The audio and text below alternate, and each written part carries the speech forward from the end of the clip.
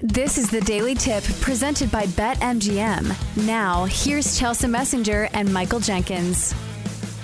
Chelsea, what's going to happen tonight if the Vegas Golden Knights win the Stanley Cup? You talk about a party. One thing I do love about Las Vegas and why I do think it's a great sports city is that it's easy to say, oh, of course it is. They gamble there, and yes, all that's true. But they do love their sports teams. And when the Golden Knights were awarded to Las Vegas, I'm telling you, there was Golden Knights memorabilia everywhere. They love their Knights. They host the Pac-12 basketball tournament out there at T-Mobile Arena. Great arena. I took a tour one time with a guy who was in charge of the marketing there, and it wasn't sparse. It was so clean with the advertising. And he was like, yeah, that's on purpose. We want you to focus on the game and not litter this place with ads. They just do it right out there.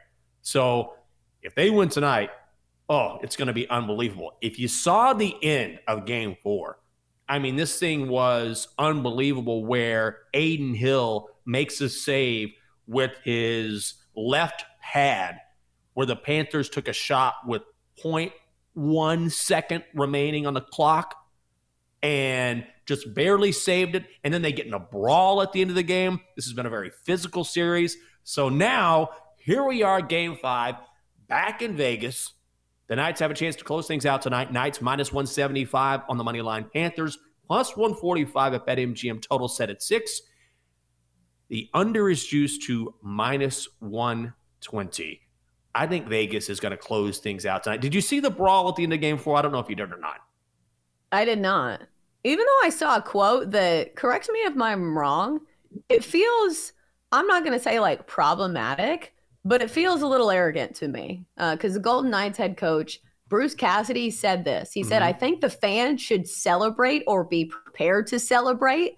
It's up to us to get the job done. Florida is obviously a huge obstacle in our way. I mean, they want to extend the series, so nothing's automatic, but I think the fans should enjoy their moment and be prepared for it. Does that seem a little arrogant to you? Like, I would probably need to listen to the tone and the way that he said it.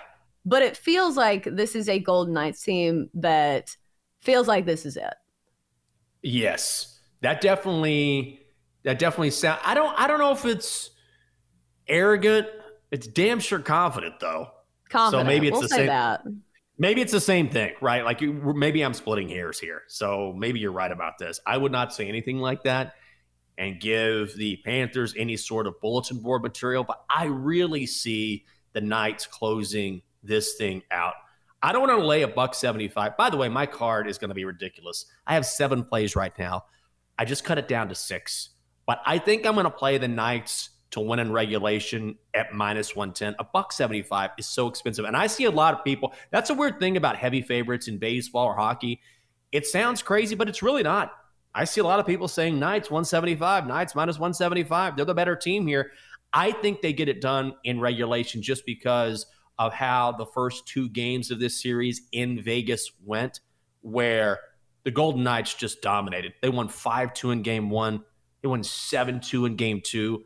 And now, and this is really a big factor for me, is that Matthew Tkachuk, who is truly the leader of that Panthers team, he's injured. He may play, but he has an upper body injury. So when you're going all the way across the country to Vegas, where you got absolutely walloped in the first 2 games, and you're already on the edge of your season being over, you're way behind the 8 ball, and your best player is injured, it just feels like to me that this thing's going to come to a close tonight. So here's my next question. This is a trend throughout, I think, all sports, elimination game unders, where teams kind of tighten up on defense and you see some low-scoring affairs. And also, it's the end of a very long season and a long postseason. We saw it last night between the Nuggets and the Heat, where neither team hit the 100-point mark. Yeah. So looking at this game, it looks like the under is juiced to minus 120. But I know hockey's a little different, where we know if a team is trailing in the final minutes, they'll pull the goalie and try their best to score some extra. So are elimination game unders a thing in hockey? I absolutely think so. There is some trend. I wish I could find it. Game 7 unders are ridiculous, as you might imagine. Game 7 in hockey unders are just, they've been a cash cow for like decades. It's ridiculous. I'm looking right now, and 99% of the money is on the under. That's ridiculous.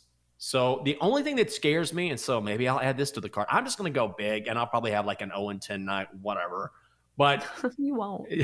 The only thing that scares me, though, is that the Knights have been so good in the first 2 games. I know it's different now, but based on what we've seen from the Knights, I can see a scenario where the Knights just come out with their hair on fire, and maybe this gets a little out of control for the Panthers. Then again, they do have Sergei Bobrovsky in net. The last 2 games have been decided by 1 goal, 3-2, 3-2.